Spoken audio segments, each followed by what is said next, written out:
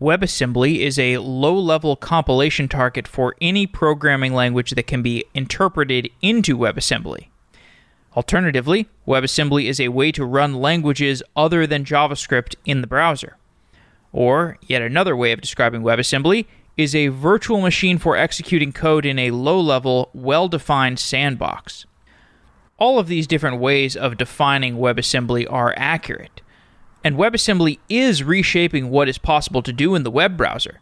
A developer can write a program in Rust or C++, compile it down into a WebAssembly module, and call out to that module via JavaScript.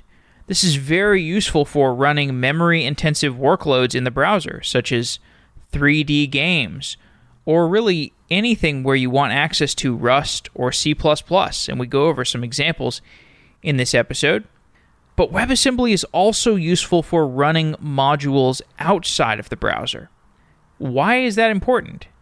You can already run C++ or Rust code outside of the browser by executing the program from the command line. Why would you want to put that code into a WebAssembly module before executing it? Well, one answer is security. WebAssembly modules have well-defined semantics for what memory they can access. WebAssembly could provide more reliable sandboxing for untrusted code.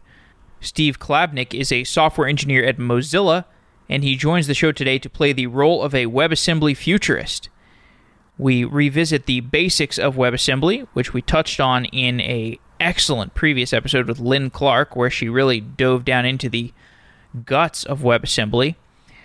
In this episode, we really talk about the applications more than the guts of WebAssembly, though we do talk about the guts somewhat.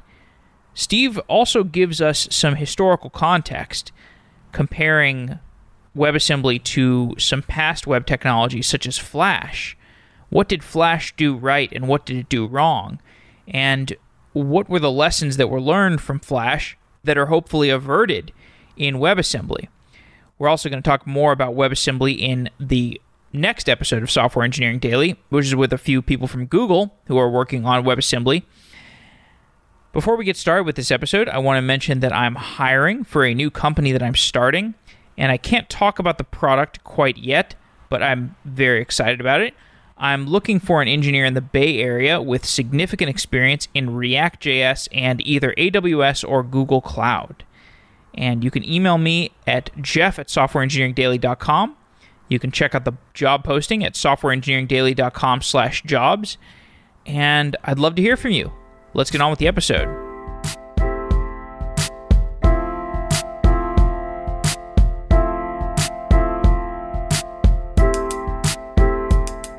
Steve Klabnik, you are a software engineer at Mozilla. Welcome back to Software Engineering Daily. Thanks so much for having me. It's great to be back. Yeah, last time we talked about Rust, and that show was really popular. People are very fascinated by Rust. You work at Mozilla. Mozilla is doing a lot of interesting things these days. There's Rust, there's WebAssembly. What is it like to be at Mozilla these days? So it's sort of interesting because I sort of see myself as working on Rust first and at Mozilla second. Like, I'm actually not honestly that great of an employee. Like, my focus is mostly on Rust itself. And so a lot of times, like, Mozilla is a pretty relatively big company. Like, I think we're at like 1,300 people, 1,500 people right now. And so people will be like, oh, do you know my friend that works at Mozilla? And I'm like, I have no idea, actually, because I pretty much talk to my team and don't do a whole lot of stuff across the organization. Although now with the WebAssembly stuff, I'm sort of branching out in some places. But in general, like, Mozilla is a very interesting place to work, and I really like it. There's just so much going on, and I like the fact that it feels more like a sort of values-driven place than a profit-driven place. Certainly. WebAssembly is a topic that people have been really wanting to hear a lot about. I think Rust is, easier for people to wrap their mind around because Rust is a newer systems-level programming language. People are comfortable with the idea of systems-level programming languages, and you can just tell them Rust is like C or C++ in some sense, or Go in some sense, but it's got different semantics, and it's interesting because of those different semantics. WebAssembly is a topic that's a little bit harder for people to wrap their mind around, so I'm glad to have you back on the show to discuss it. So we had Lynn Clark on a while ago, and she gave a really good explanation for WebAssembly. But I'd like to go over the basics, the foundations of WebAssembly for a little bit with you, because I want to give people another chance to catch up. Yeah, totally. So WebAssembly is a low-level compilation target for languages with controlled memory. At least that's how it exists today. You need to have controlled memory structures, things like C and C++ and Rust, where you can do memory management. And WebAssembly is currently adopted by the major web browsers. So why do we want that? Why do we want to be able to run things like C and C++ and Rust in the browser? So before we get to that slightly, I actually prefer a slightly different framing for WebAssembly. And so since you want to talk about like what it is, like maybe we should dig into that. So you're definitely not wrong. However, it's definitely true that many people do not know a lot about WebAssembly. And I think that that's because overall, the sort of crew of WebAssembly people has not done as much of a job like communicating what is interesting about WebAssembly to the outside world. Like everyone who works on it is fantastic, but a lot of them are involved in technical details and not sort of like more marketing kinds of things. And so I've been trying to sort of change that sort of aspect. And so one of the things I think is most interesting about WebAssembly, and I think sort of the proper way to think about it, is its own virtual machine, and by some sense, like programming language, since you can always program in the VM directly.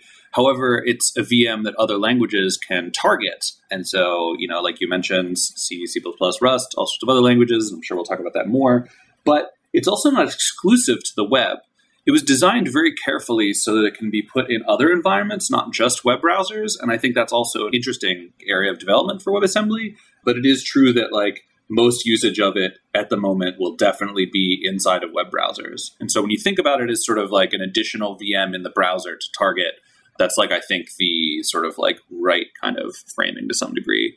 It is a particularly low-level virtual machine and does not have a lot of like fancier stuff that high-level ones do. And there's sort of good reasons for that. And so when you start thinking about that way, I think it opens up really interesting possibilities. So for example, you can write applications that work in a web browser, but also outside of a web browser, and sort of like allows the web to get into these sort of places that it wasn't like traditionally kind of able to go. And I think that's mostly what's really exciting about it for me. Most platforms have sort of like a high-level language and a low-level language, and the web has only ever had a high-level one. And so I'm sort of really excited about having a low-level one too. Tell me more about the concept of virtual machines. We've got a number of virtual machines that are in our everyday vocabulary as software engineers, like the Java virtual machine, the LLVM, the low-level virtual machine. We've got the VH, which I think is a virtual machine for JavaScript, and then there's the Mozilla's equivalent version of the V8, which is the SpiderMonkey JavaScript virtual machine. And a virtual machine does things like execute bytecode. You can interpret a language down into bytecode, and then you can manage that code within the virtual machine so that certain code paths run more effectively. You can do things like garbage collection in a virtual machine. Talk about the idea of a virtual machine more broadly and why we need multiple virtual machines, what purposes they fill in the various facets of our computing. Yeah, so what's interesting is that like a virtual machine has a bunch of different, like many terms, it's kind of overloaded a little bit. And so some people think one thing and some people think other things. The sort of biggest distinction between the two is I'm not talking about a virtual machine like, you know, Docker is not a virtual machine in any sense of the word, but like, you know, things like that, where you're sort of emulating a whole other computer. Like there's a reason that we refer to them both this way, but like, I'm not talking about that kind of thing. The ones that you brought up is definitely more along the correct lines, but like fundamentally a virtual machine just means that you're writing your code for something that is not a piece of physical hardware. You're writing it for a piece of software that sort of presents some sort of execution model for you to be able to code against. And so like, what's really interesting is that not a lot of people know this, but C is actually implemented like the spec defines a virtual machine, and then C is implemented in terms of that machine itself, not in terms of the hardware. Because in some level, a virtual machine is the only strategy by which you can be portable. Because sort of by definition, if you target a specific kind of hardware, you're not portable to other kinds of hardware. And so a VM is like an abstraction over multiple kinds of machines. So that way you can like target it, and it does the job of targeting the individual machines specifically. And this has a wide variety of like implementation strategies. Like I said, C does not run in what we traditionally think of as a virtual machine, like the JVM, because it's kind of like a compile time construct. And same thing with LLVM. They actually, while you're totally right that they originally were named that because it was called low-level virtual machine, they felt that conception of a VM was a little too confusing, and so they've backfilled it to something else now because LLVM is very similar. It's not a runtime virtual machine. It's sort of like a compile time concept. Things like V8 and SpiderMonkey and Chakra is the one in Microsoft Edge, the JVM. These are kind of runtime virtual machines. And this is extremely common in programming languages today, where your programming language executes in some sort of like interpreter / JIT compiler that, provides you with all these other sort of facilities. And so WebAssembly sort of sits somewhere in the middle in that you can run it in an interpreter if you want to, but you can also have it JIT compiled. And so that's also like a very interesting aspect. And part of that is due to the fact that it is a very simple virtual machine. So there's not a whole lot of like stuff going on inside of it. Yeah, you've given a great survey there. And I think one other one that we didn't mention is the Ethereum virtual machine. What we can see with these is each of them is a domain-specific machine for doing some kind of program translation / runtime management or runtime optimization. But it's not like you can just take a virtual machine off the shelf and then tweak it to do things that you want out of WebAssembly. This is why, we need to build a new virtual machine for the purposes of WebAssembly, for getting this web portability that we're trying to achieve. So the Ethereum example is actually perfect because the folks at Parity, one of the companies who works on a production Ethereum implementation, actually have a test network where the WebAssembly VM is integrated with the Ethereum VM, and you can write smart contracts in WebAssembly. So that's like a good example of outside of the browser possible usage of WebAssembly. Yeah, I saw that in one of your posts. Let's scroll back a little bit, though, and stay at the foundational levels. So you've talked about the fact that we want to be able to run these WebAssembly modules outside of the browser as well as inside of the browser. So the first idea is we want to be able to run lower level languages inside the browser. So things like C++, and I can think of several useful examples, like my digital audio workstation has been written in C++, and right now you can't have a web version of that because there's no way to, as far as I know, run C++ in the browser, managed by the browser. But what WebAssembly does is it is able to interpret C++ code or Rust code into code that can run in the browser in this WebAssembly lower level language.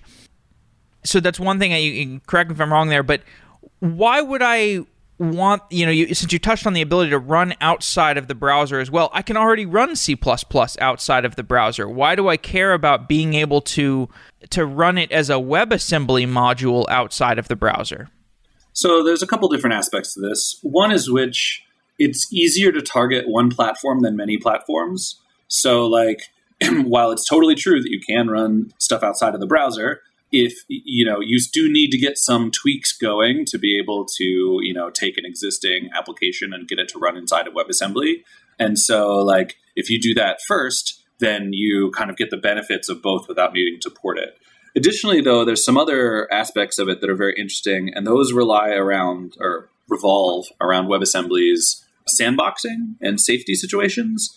So WebAssembly follows the JavaScript model of security, which is a really important property. And so all of the access inside of it is completely sandboxed. And there are also certain other sort of deep technical aspects of the way that WebAssembly is defined, such that many of the serious security vulnerabilities that can happen in your C and C++ code cannot actually happen inside of a WebAssembly interpreter. And so one of the sort of benefits of, taking C that would run on your normal machine and compiling it to WebAssembly instead, and then running that on your machine, is that you kind of get this exploit mitigation. And that's really important. And you obviously pay a little bit in performance for this to happen. But if it's the difference between I get owned and I don't get owned, then, a little bit of performance might be worth it. That's pretty cool. So that means that instead of essentially having my terminal run my C or C++ program, and then the program has the permissions that terminal session has, I'm running it in an Electron app or some other kind of web-based sandbox? I mean, it would depend entirely on, how they actually implemented it. So there are multiple WebAssembly interpreters that are completely outside of a web browser and have nothing to do with any of that. You could also adopt something like Electron and use the ones that are built into the web browser, but you also don't have to, because that's a pretty huge dependency. And since WebAssembly is so simple, it's not that hard to write one. And there's a bunch of people who've written a bunch of them for various purposes. So you could sort of do either. Taking this idea to the extreme, there's some projects people have where they have operating systems where these are obviously toys right now, where they only run WebAssembly programs and no other kinds of programs. WebAssembly is the native binary output format, which is a really cool and extremely experimental kind of thing. Well, that is cool because I can see the appeal of that, where when I think of a WebAssembly module and I think of my program as a C or C++ or any other language that ends up compiling down to WebAssembly into a WebAssembly module, and then I think of composing applications out of these modules, that's a kind of a composability abstraction setup that I can get comfortable with as a programmer.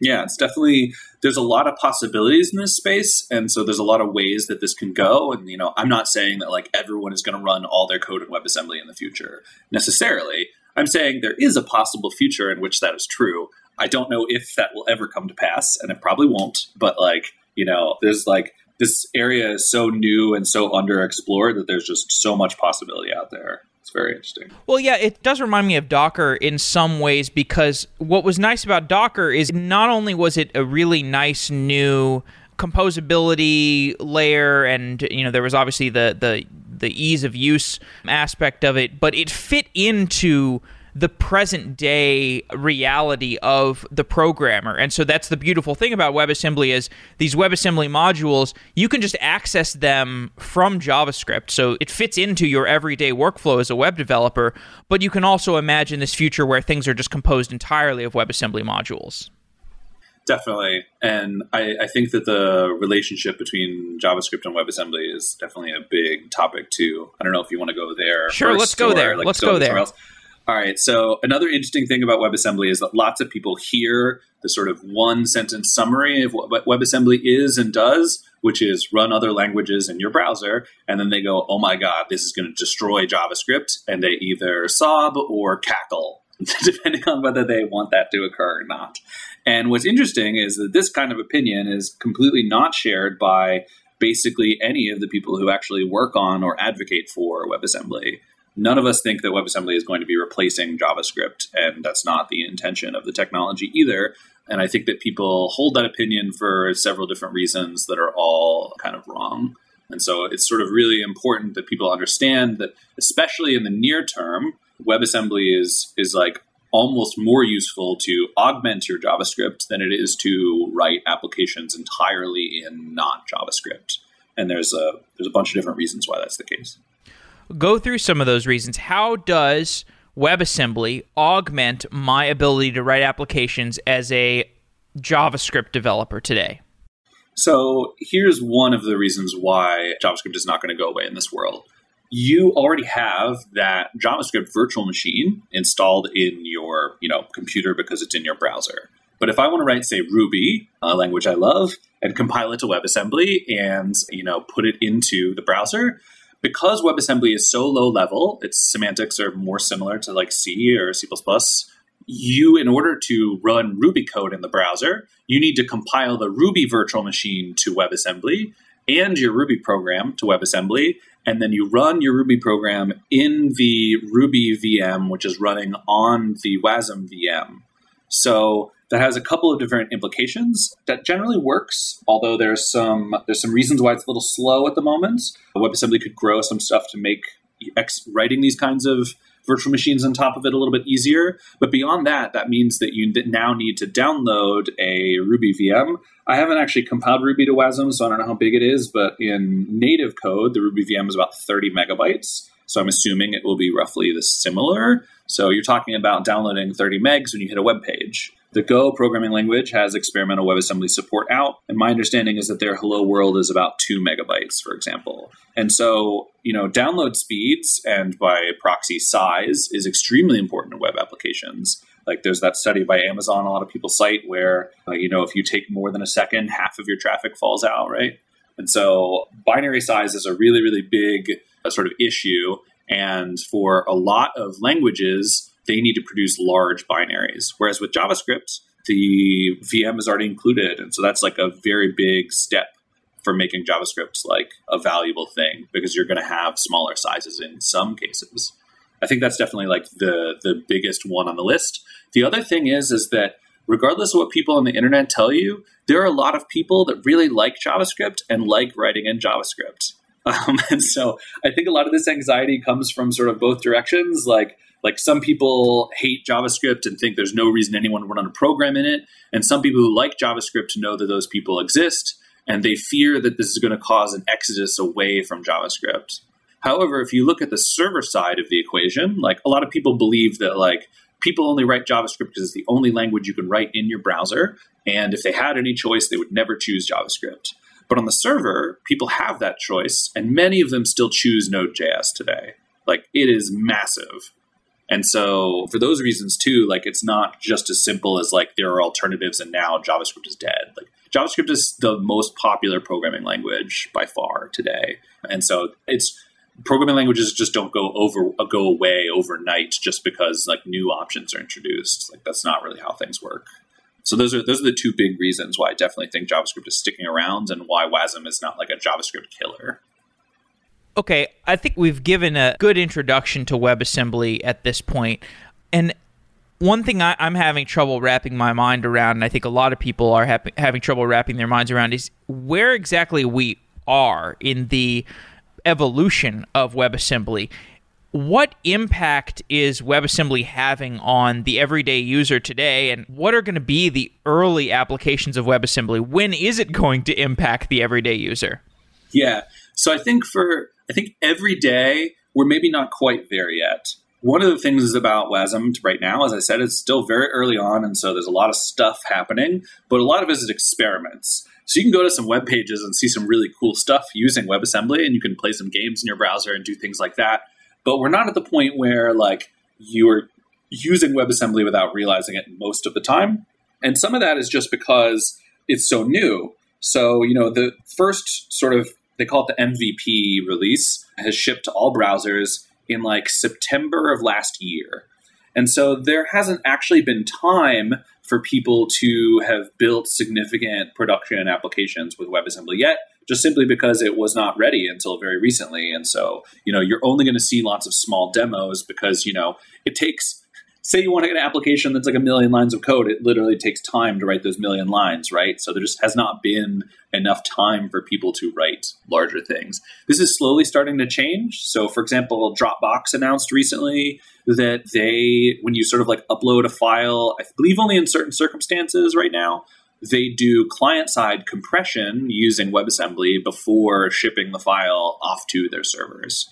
And this is a good example of like where I think WebAssembly fits into people's daily lives, is there are some tasks that are useful that you'd want to do client-side that like need this sort of efficiency and stuff. And so Dropbox is going to save a whole lot of bandwidth and a whole lot of money by, only transferring compressed things over the network instead of transferring the full file and then compressing it, on their servers. And so that's like the earliest sort of like thing that I can think of that like fits into a sort of everyday model. But, you wouldn't know that by using Dropbox itself. And so this is also sort of one of the problems with these sort of like foundational technologies is you kind of only notice them when it's broken, right? So like you never notice how much JavaScript is running on a page until it doesn't work anymore for some sort of issue. And I think the same is sort of with WebAssembly. You'll see it sort of sneaking into places where you don't even realize that you're using it. It just happens that everything kind of works. A lot of people are excited about client-side cryptography for WebAssembly, and I think that's also going to be a really big area in the future because WebAssembly has integers, and integers are very important for doing cryptography correctly. And right now, sort of cryptography in JavaScript is sort of relying on the optimizers to do the right thing, and you never want to trust your security to an optimizer. So that's like another area where I think that there will be some stuff, but hasn't been a whole ton of major production usage yet. JavaScript has less accurate number formats? So the JavaScript only has IEEE 7 whatever. I can't remember the number for right now for some reason, but floating point numbers. Like the JavaScript language itself only has floats. And so what JavaScript VMs will do is if they see you using a number like an integer, they will optimize it into an integer so that you have reasonable performance. But on a language level, you only have floating point numbers. And, floating point numbers have inaccuracies because of the way that floating point number works. And so, yeah, that's kind of an issue. So does it just bloat you get the integer effectively, but it just bloats your memory for it? It's more like you have to be relying on the optimizer understanding that your code only does integer stuff and then doing the right thing of internally representing it as an integer. So it has to kind of like recognize that by, I don't know what heuristics they use specifically because I'm not a JavaScript VM engineer, but like I talk to them a lot. And, they basically will see like, oh, you're never using the decimal aspect of this, so we'll turn it into an integer internally so that, you get more speed. The example you gave with the Dropbox compression, so I upload a file to Dropbox, and if Dropbox could get me to compress that on my client side in my browser, that would be fantastic because then they would both save on bandwidth in the transmission of that file to Dropbox's servers. Why can't they just write that compression algorithm in JavaScript? Why do they want to use Rust or whatever to compress my file? Yeah, so this kind of leads to one of the big areas where WebAssembly is supposedly going to impact people's day-to-day lives, and that's performance. So, even as we were just saying about this whole integer situation, right, the people do that optimization because it's faster using integers instead of floating point numbers for math. And so this is kind of just true with WebAssembly in general, is that while performance is sort of fluctuating really wildly at the moment because this technology is very new, it's, roughly expected for it to be kind of like generally in the same order of magnitude as C. Like you should not be losing much performance if you compile C code to WASM and then execute it. Whereas JavaScript is a very fast dynamic language, but still ultimately is on sort of a different category of performance than lower level languages. And so that's the primary reason is that, when you think about numbers, sometimes it's hard to like imagine the differences, but say WebAssembly is 100 times faster than JavaScript, just to make up a number. I'm not going to say this is literally accurate, but like if something were to take 1 second in WebAssembly, then it would take 100 seconds, which is, like a little over a minute and a half in JavaScript. And so performance is itself kind of like a big feature. And that's why people are using WASM in these circumstances. Okay, so let's say I'm working with my browser and I've got several different web applications open in different tabs that have various WebAssembly modules. I've got Dropbox open, it's doing some compression. I've got a game open with some WebAssembly modules that are managing the graphics, etc. So I've got these different WebAssembly modules that are doing various things in my browser. Each one of them is sandboxed and is, I guess, to some degree controlling its own memory. What is the browser doing to manage those WebAssembly modules from the overall perspective? You mean like in the security aspect, or like when you say manage, what do you mean more specifically? Like, does the browser have to allocate some fixed amount of space that the WebAssembly modules can potentially occupy? So, yeah, thanks. I get it now.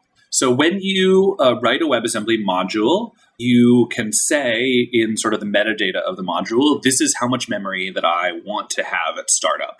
And when you instantiate that model inside the browser from JavaScript, you can sort of inspect that value before you actually do the instantiation and then make a decision to say, like, if this is enough memory that you want to allocate or not.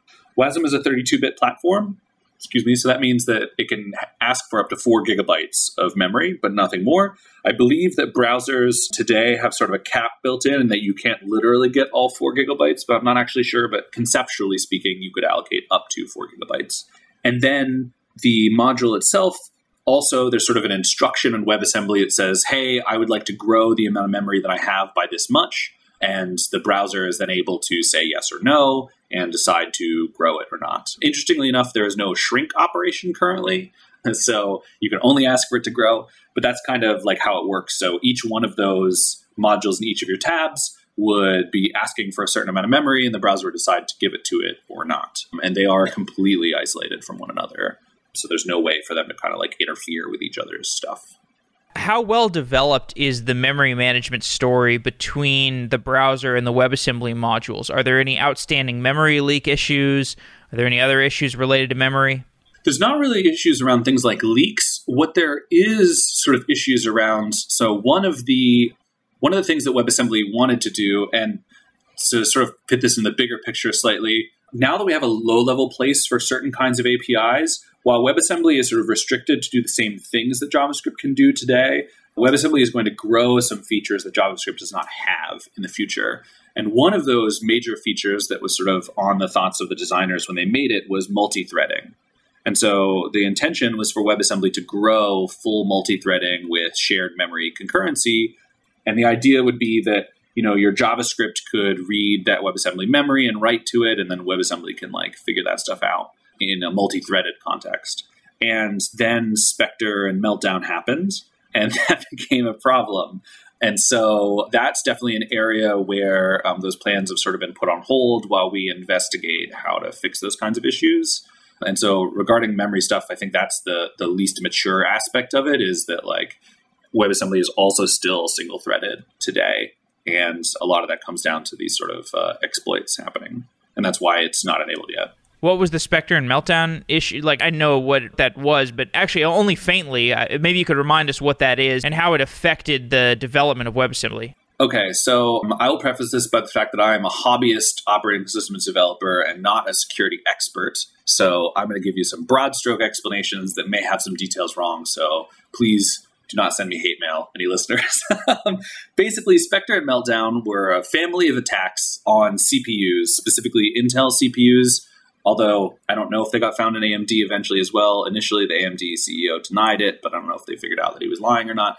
Anyway, it doesn't matter. The point is that it was a bug in CPUs. And so you're like, how can there be a bug in my CPU? Well, one of the things that CPUs do in order to process things efficiently is that there's this concept called pipelining in a CPU, where your single instruction actually does a number of different steps. And so you can imagine something like an if statement. If you're executing a bunch of instructions sort of at the same time and you run into an if statement, you don't know whether to execute the true side or the false side correctly first. And so hardware has this concept called branch prediction that sort of tries to guess the future and see if it can think that it's going to be true or false, and it will start preemptively executing the one that it thinks is going to happen. And so normally what happens is it thought that true was going to happen, but false actually happens. So it does this thing called a line stall, and it throws away the code that was executing and starts executing the code that it should have been doing. And so the code that was executing should not have ever been observable to outside people. But it turns out that due to shenanigans, you could actually get it to observe these kinds of situations. And that's kind of the core idea of it, is that the CPU was supposed to be, this is called speculative execution, because it's speculating on the future and what should be correct and what should not be correct. And so you could do this attack where you would be able to recover this kind of information that you weren't supposed to be able to see, and that can cause all sorts of problems. And the reason this was such a big deal is that this model of execution is kind of the foundation of the way that we've been making CPUs fast for the past 40, 50 years. And so removing those optimizations makes them very slow again, but leaving them in causes security issues. And so the similar situation could happen with multi-threading in your browser, where the JIT would sort of speculatively execute certain code, and then you'd be able to recover sort of things. And that's kind of the idea. And so it's the situation anytime there's this multi-threading stuff where you can accidentally expose bad information. Okay, so because of that general risk of multi-threading, WebAssembly multi-threading got put on hold. Yeah, and that sort of stops that idea that you can be executing two things at once and sneak a peek at stuff. So I guess there was one subtlety that I left out of this thing, which is it's not just in an if statement in the code you're running, because you're running multiple threads. Each thread is executing speculatively, so one thread could peek on the speculative execution of another thread and leak information from a different program then. So that's the issue. So in your scenario where you have a game running in one browser and you have your DAW running in the other tab, the game could, in theory, if we implemented multi-threading poorly, would be able to, peek at information in your DAW thread and spy on, whatever is going on there. And if that's, say PGP encrypted email instead of, just making some audio, that would be a big deal. Indeed. Okay, well, we can put multi-threading on the back burner. There are other features of WebAssembly that are being worked on. So garbage collection, for example. When we talk about garbage collection in the context of WebAssembly, what kind of garbage collection would be useful to WebAssembly in the browser? So what this actually means is that we will be providing an API. So maybe I should start using more precise terminology. So the embedding environment for WebAssembly is called the host. And so that's usually a web browser, but like I said, it could be the Ethereum VM or any other thing that embeds WebAssembly inside of it. And so the idea for the GC proposal is not to pick a GC and put it into the WASM VM.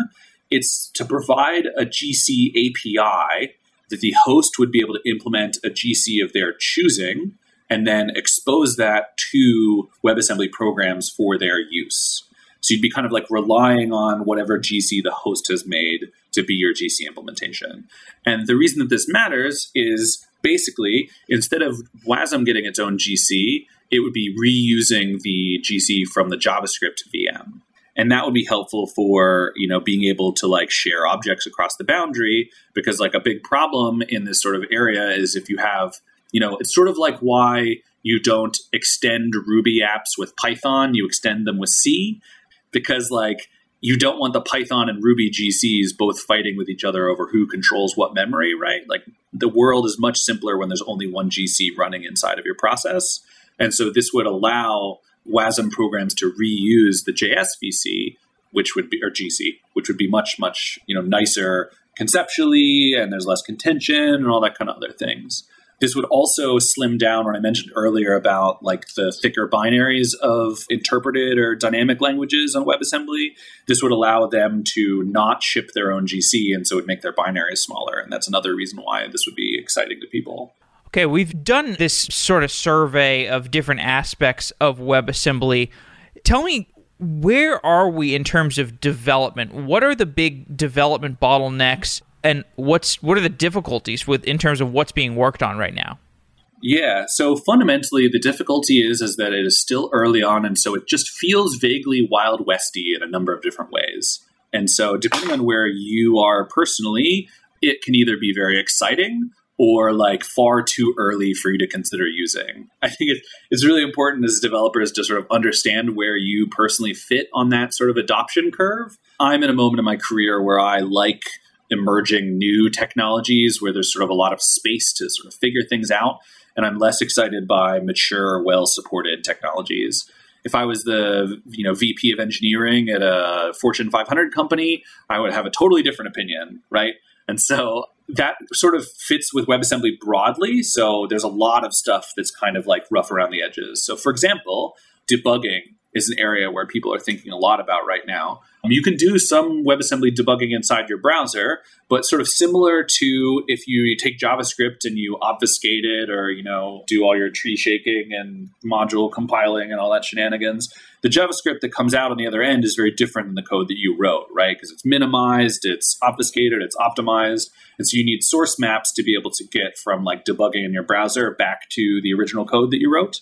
The same thing is kind of true of WebAssembly, except for that it doesn't really fully work yet. There's some stuff where it kind of works, but people are exploring options and they want to do something a little better than the source maps that are used in JavaScript. And so figuring out a good debugging experience is something that's kind of an area of active work that is not as mature as maybe you would like it to be at the moment. The other one is that, since you usually don't write WebAssembly by hand, you write in some other language that compiles to WebAssembly. The support for doing so is drastically different depending on what language you're choosing. Some of them are significantly easier than others, and some of that has to do with maturity or the desire that a particular language has to sort of expose WebAssembly stuff.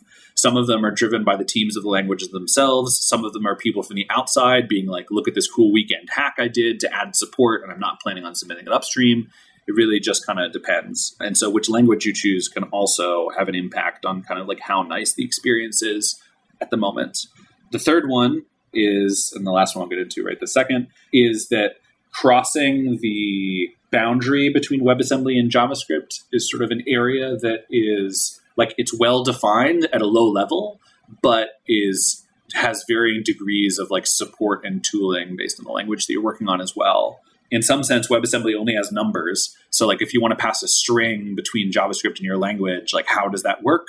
That's up to the language to implement. And some of them have better implementations and easier implementations than other ones do. So that's also sort of an area of maturity that's kind of lacking at the moment.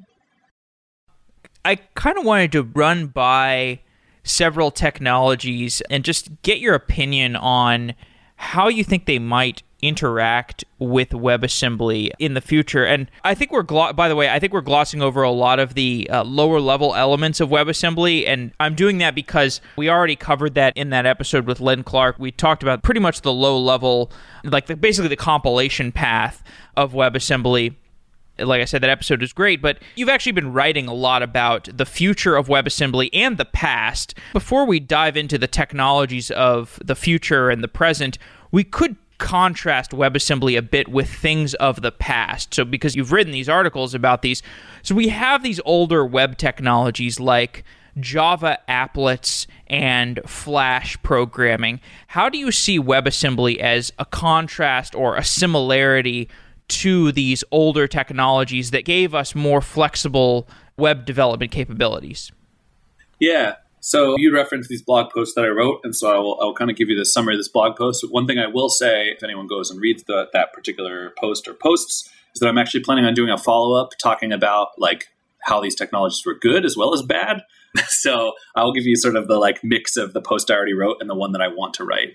So a lot of people are like, is this the return of Java applets, or is this the return of Flash or PCNackle or like all these other technologies? And so, the web has been a very different place throughout its history. And for a long time, Flash was a very, very big part of using the web. But Flash was plagued with a number of security vulnerabilities and some other problems. And the same thing with, Sun Microsystems at the time, who owns Java, really wanted to push Java as sort of the language of the web. Java and JavaScript were sort of designed at the same time, basically. 1995 was a huge year for programming languages. Incidentally, so much of our technology today was released in 1995, which is kind of absurd. But these, specifically Flash and Java applets, had a number of different sort of problems when it came to the web. And they were good solutions at the time and had a lot of like innovative aspects to them, but they sort of didn't really like fix these kinds of issues they had, and so eventually sort of fell by the wayside. And the core issue was that they were not particularly well integrated into the web as a platform, and they sort of served as a platform for these two separate companies, Adobe and Sun, to sort of exert their corporate power over the web instead of being a true open kind of player.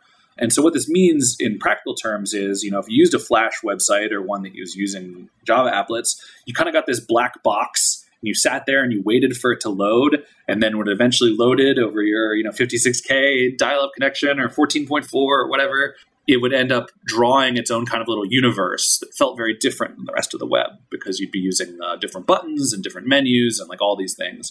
And so it wasn't really so much like part of the web as it was kind of this Trojan horse of these environments into a web context. And sort of by contrast, WebAssembly is an open specification that has all of the major web companies coming together working on it. And so it's not really owned by one organization, and that's really important. It also fits into the existing web much better. Part of that is because the existing web was a much more like complicated place back in the heyday of the Flash and JVM applets kind of thing. But the integration with JavaScript is very clear, and the integration with the DOM is very clear. While you technically can write a WebAssembly app where everything is one big giant canvas and you draw everything into it, that's not really where we're seeing it being used. We're seeing it, like I said, with the Dropbox thing, being like augmenting your existing application that's written in HTML and CSS.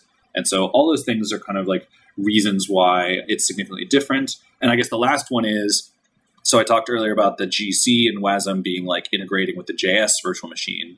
In your browser, the WASM implementations are actually in the JavaScript virtual machines themselves. So the WebAssembly runs on the JS VM.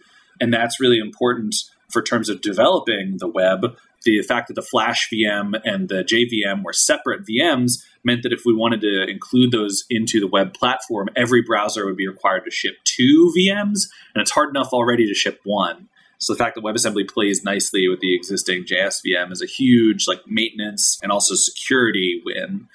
Those security issues happen due to this lack of integration, and they often happen at the points where the universe of these technologies would interact with sort of the rest of the web. But since WebAssembly is kind of baked into it, it doesn't have these kind of rough edges in the same way. Yeah, well, the corporate side of it, as well as the historical side of it, I can see how it's so different. WebAssembly is so different because we're now in this time where the companies are more engaged in co-opetition and jujitsu of making technologies that maybe even complementary, not necessarily directly competitive with other, cloud providers, or even if they are competitive with cloud providers, it's a competitive edge if you make yourself interoperable, because if you make yourself embittered to developers, then you're just going to lose support over time. So it's a much more savvy, competitive world instead of the, let's just try to take everything and make a technology that's entirely disjoint from everything else. And WebAssembly is more of a platform. And also, I think we've just had so much more time to develop with the web, and developers are just getting better and better. So the abstraction of WebAssembly is so much more sophisticated than I think the older technologies. Yeah, it's true and not true at the same time, to sort of emphasize that slightly before we move on. The other reason WebAssembly succeeded is that it is tiny. So the spec is actually very well written, but it's also very small. And that's what enabled everyone to agree on it. If we wanted to put Java applets into the web platform, we would need to specify all of Java and all of the applets and have all of the major web companies all agree on that spec and come up with independent reimplementations. And that would be a massive undertaking. Whereas you can feasibly, as an individual, write a WebAssembly interpreter in, let's say, a week, depending on how good you are at writing interpreters. But the spec is very small. And that's a huge benefit in terms of actually shipping a thing, getting everyone to agree. And so by starting small and then adding in a backwards compatible way, you that's also the model the web has taken, rather than here's a big giant thing, start with this. You start tiny and you add things. Okay, well, let's begin to wrap up by doing a rapid fire of how WebAssembly will impact some other technologies. And you can just pass on some of these, or you can say that you have no idea, but let's start with progressive web apps. So this is a half answer because I've not written that many progressive web apps, but a lot of people are looking into using things like web workers, where WebAssembly runs in the web workers, and using these kind of technologies that are part of PWAs. So I think that it'll be part of an implementation of some of them, but it's not necessarily going to revolutionize the entire concept. What about traditional mobile apps? So traditional mobile apps, one of the interesting things about speed is that speed is also better on your battery, because the longer a CPU can sit idle, the less power you're using. And so I think that WASM will be important for mobile because performance is a battery life feature. And it would also let you run, if you're running an Android app, you could use any kind of code, right? If you just use a WebAssembly module? Yeah. What about Flutter, the Dart Flutter project? Have you looked at these at all? From the outside, and I'm very excited about them, but I do not know specifically how WebAssembly would change them. What about serverless runtimes, the functions as a service? So serverless is very interesting. WebAssembly can be a hack around the fact that serverless platforms only accept certain languages, because you can run WebAssembly and code in Node. So for example, AWS Lambda does not support Rust directly today, but it does support Node. So you can compile your Rust to WASM and then run it inside of Node and then upload that as a Node serverless application instead. So it's kind of this Trojan horse into using other languages on a platform that's sort of a little locked down. Have you looked at Graal VM? Yes. I'm a huge fan of Graal VM. Okay, tell me about Graal VM. All right, so Graal VM and this companion technology called Truffle are coming out of Oracle Research, who now owns Java, unlike Sun, as we talked about earlier. And it's this sort of idea that you can write a virtual machine that knows how to do all kinds of shenanigans. And so it is extremely impressive work. They have done things so for example, if you want one problem, okay, so my entry point into this is JRuby, which is Ruby running on the JVM. And so one of the problems with using JRuby as opposed to regular C Ruby is that you can't use C extensions because it's the JVM. So you'd need Java-specific extensions. Well, what the Graal people have done is they've had a way that it can read in the C and then JIT compile it to JVM bytecode so that you now have like a Java extension instead of a C extension. They've even gone so far as there was an experiment a couple years ago to be able to take and read x86 assembly code and then compile it to the JVM bytecode and then have the JVM JIT it back out appropriately. But it's sort of this idea that you can have this VM that's able to understand a whole host of technologies and do all sorts of things. And so I don't think WebAssembly will change Graal VM so much as it's just one more thing for them to kind of be able to understand and interpret with all the other sort of stuff. But it's one of the most exciting things happening in compilers today. What about cryptocurrency infrastructure such as Ethereum? I know you touched on the parity implementation a little bit earlier, but I think, today the world of cryptocurrency is almost disjoint from the rest of the development world. Do you see WebAssembly as any kind of like interoperability layer between the two? Or? Yeah, like the closest is that stuff I was talking about with Ethereum. I'm not really that big of a believer in cryptocurrency, and so I don't follow it very closely, so I'm not really sure. Okay. All right, fair enough. Well, I guess let's zoom out and talk more generally. What are the other future ramifications of WebAssembly, and how do you see them evolving over time? I think it depends. So in the near term, it's going to be that you'll be using packages from your JavaScript that happen to be WebAssembly and you don't even necessarily know about it because you can just use them like they were JavaScript packages.